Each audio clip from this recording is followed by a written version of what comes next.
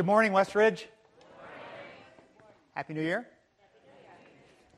Those of you that have been around Westridge for a few years know that I have the same resolution every year. Do some of you remember this? Thank you.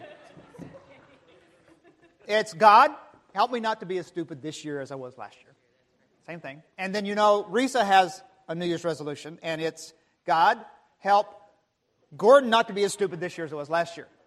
Okay, so I'm just bringing those of you that are newer into the fold here and into my psychosis and other maladies that I have. Have you stopped to be thankful for 2014?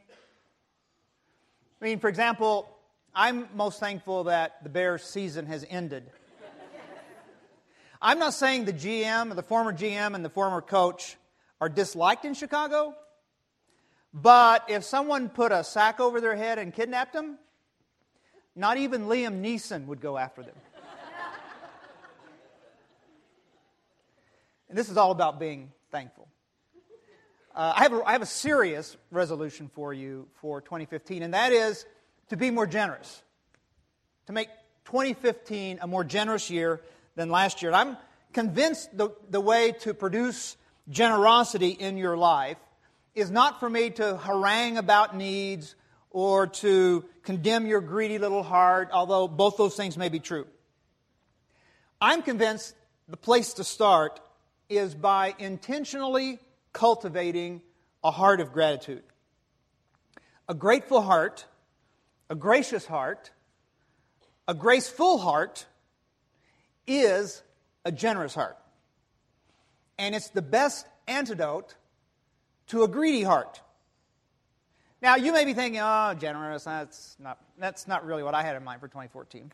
What's in it for me? Well, generosity is the surest way for you to experience more joy and more fulfillment in this year. How's that for a brand new you? More joyful, more fulfilled. Research has actually proven that grateful people sleep better, appreciate their spouse more, and report feeling happier in general. So here's a New Year's resolution for you. This year, I'm going to aggressively cultivate gratitude. Let me tell you how.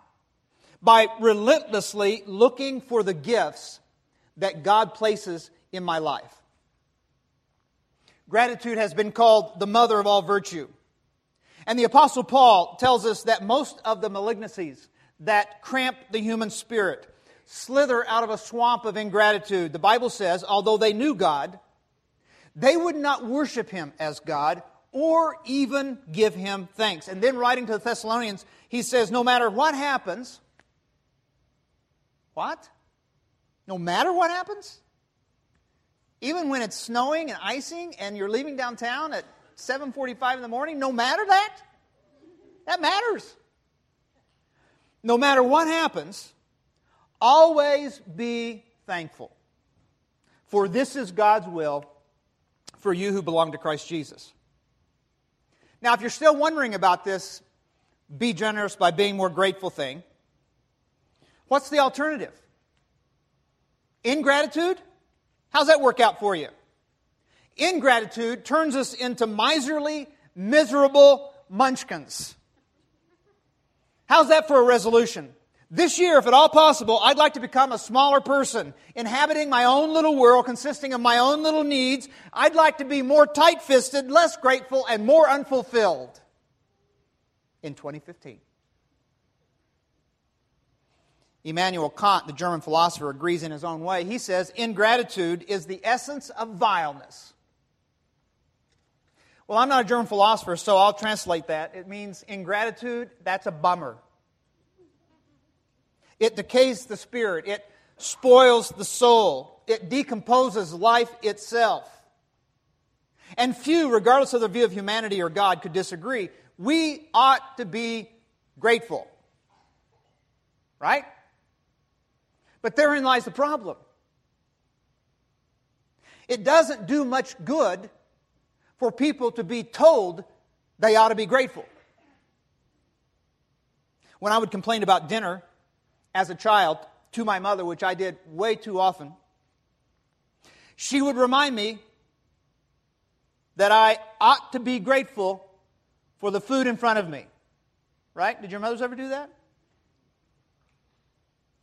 Now, as soon as she was telling me that, I was thinking, I know some other kids that occasionally have steak. And the highest on the food chain, literally, that we got with our protein would be some kind of cheap lunch meat, fried for a little extra flavor. And I knew some other kids that could have candy for snacks, and it wasn't even Halloween, and I'd have a bowl of milk with some saltine crackers crumbled up in it. I was anything but grateful. What I couldn't see was the fact that my mother was trying to do her best with what she had on a small grocery budget, and that what I had was, in fact, more than she had as a child. And that's a problem. And the root of that problem is this: I did not recognize the gift. I didn't recognize it. And when you don't recognize the gift, you don't feel grateful. And when you don't feel grateful, you're not generous. And I got to confess to you, I still got that problem. I still allow ingratitude to gather steam and roar into my consciousness. That's why I want to say to you again, aggressively cultivate gratitude by relentlessly looking for the gifts that God places in your life. One of the best ways to aggressively cultivate gratitude is to consciously make a decision this year to look for the gifts that God has and will give us. And because we live in a self-absorbed culture today, we may need help understanding just exactly what a real gift is. So I'm going to gift to you today 4 characteristics of real gifts, so you can recognize them in your life the rest of this year, okay? Characteristic number 1. A real gift comes with a giver attached. Not everything we get for nothing is a gift. We were walking along the streets of Chicago one day with our children, and Tiffany, our youngest, at that time was a first grader. She picked up a piece of paper off the sidewalk and she handed it to her mom. She said, "Look, Mom, I found a $10 bill." Mom looked at it and quickly showed it to me. Our young daughter had left a 0 off of the end of the number 10. It was really a $100 bill that she found lying there on the sidewalk. Now, this was in the mid-'90s, and this poor church planter at the time could think of 100 ways to spend $100. And sure, I could thank God, but as I was thanking God, someone else could be cursing God because they're $100 lighter in their pocket.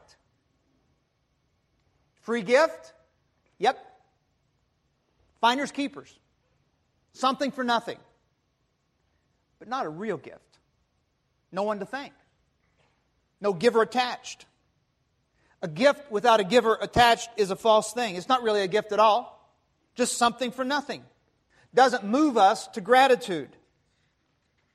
An impersonal gift may be no more than a lure.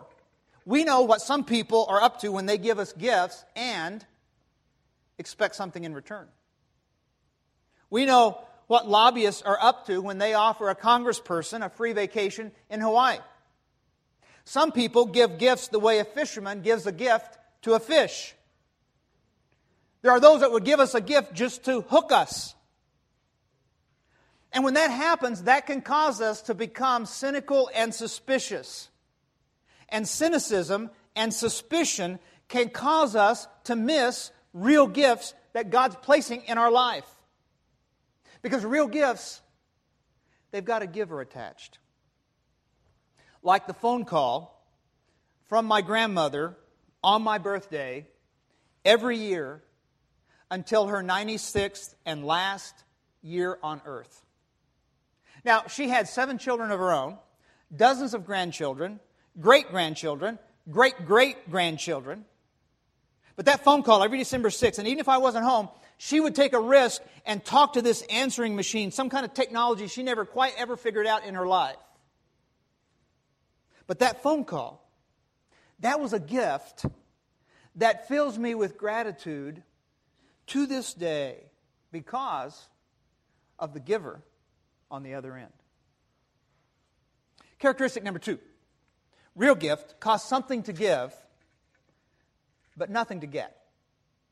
For something to count as a gift, the person who gives it has to forego something. Time, money, talent. Doesn't matter what. Doesn't necessarily matter even how much. As long as it costs the giver something to give it. But it only costs to give. It never costs anything to receive a real gift. Have you ever had someone do a favor for you and then they cap it off by saying, "Now you owe me one"? Or maybe you've been, you did a favor for someone and they said, "Okay, I owe you." Sometimes we receive gifts and we feel as if the gift puts us in debt to the giver. Something odd about that. If a gift leaves you a debtor, what you have gotten is a loan, not a real gift. That's quid pro quo. Real gifts don't leave us under any obligation, not even the obligation to be grateful. Otherwise, where's the grace in it? Where's the joy? And yet it feels natural to want to give back to someone who's given something to us. And so saying, "I'm deeply grateful for what you have done," is a way to acknowledge the gift and provide a sense of fulfillment to the giver. Characteristic number 3. Giving is a gamble. When we gift something, we lose control. The person who receives our gift may flush it down the sewer. They may re-gift it next Christmas. They may pawn it. They may put it in a garage sale next spring. My wife comes from a rather large family, and so they've got this rather bizarre Christmas ritual because they always play the same game every Christmas. And it's where everyone gets together and they get in a circle and everyone brings a wrapped gift and they put it in the middle of the circle. And then you pick numbers and then you pick gifts. Now you can take someone else's gift or you can choose from the pile in the middle, and a gift can only change hands twice. Any of the rest of you ever play that game? Okay. I hate this game. And so one year I ended up with a golf club. I really didn't want it, but that's what I ended up with. It was a nice 1-iron. Now, I've given up on golf 6 or 7 times in my life, and this was a phase in which I had given up on the game. And anyway, when I did play, I couldn't hit a 1-iron. So next Christmas rolls around, I'm cleaning out the closet, and guess what I find? A really nice, unused 1-iron. And I was only too happy to wrap it up for the Christmas game that year. I'd received a gift, yes, but it went unused, and eventually it was given back. A true gift leaves the giver exposed. Defenses down, out of control. The person we give it to may not even appreciate it. That's always a possibility. But the only kind of gift anyone is ever grateful for is a gift the giver risks giving. That's the way real gifts are. Characteristic number 4. One last thing about real gifts. They take us by surprise. Watch a child circle a wrapped gift lying at the base of a Christmas tree. They stoop over the box. They pick it up. They test its weight. They shake it gingerly. They hold it up to their ear as if the box itself could tell them what's in it. And they sit it back on the floor in the exact spot where it was because they ache to know. But what they want most is to be surprised at the hour of giving. Sometimes we're surprised by gifts that had been there all the time, but for whatever the reason, we missed them. They were there, but we didn't recognize they were real gifts. And when it finally dawns on us, the familiar suddenly glows with newness. Sort of like this last Christmas week, when I was able to unplug from the routine for a few days. During a family gathering, I was sort of standing off to the side. And it was almost as if I was watching a play. And I was in the audience, not a part of what was going on stage. And I'm just surveying the room. There's our two daughters and their husbands. There's my father. There's Reese's mother. A couple of nieces, 6-month-old grandnephew, one of Reese's brother, my only brother, and his wife. I'm just looking and reflecting, and it would dawn on me again from that vantage point that my life and these people on this day are gifts from God. When I recognized the gift, guess what happened? I had a deep sense of gratitude that comes from setting back and taking a look at the big picture. The kind of big picture that's sometimes missed when we're in the midst of the daily grind. The daily grind causes us to miss the gifts God's wanting to give us sometimes. One author says it this way: to be truly alive is to feel one's ultimate existence within one's daily existence. So this year, relentlessly look for gifts every single day and aggressively cultivate gratitude, because that'll change your life and the life of those around you. And before we get too far in 2015, let's be reminded about this gift. The Bible says the free gift of God is eternal life through Christ Jesus our Lord. Giver attached? Well, the great giver, God, is giving us the greatest gift, eternal life. Cost something to give? Oh yeah, it cost His life. Was it a gamble? Although they knew God, they wouldn't worship Him as God or even give Him thanks. Surprising? The whole story of God loving us and pursuing us and dying for us is the great surprise. One prominent person said, after I accepted God's love, the rest of my life was just a P.S. saying, thank you. Now, here's the best news I can tell you this morning. If you haven't accepted this gift that Romans chapter 6, verse 23 is talking about, you can. You can accept it right now, right here, today. You're welcome.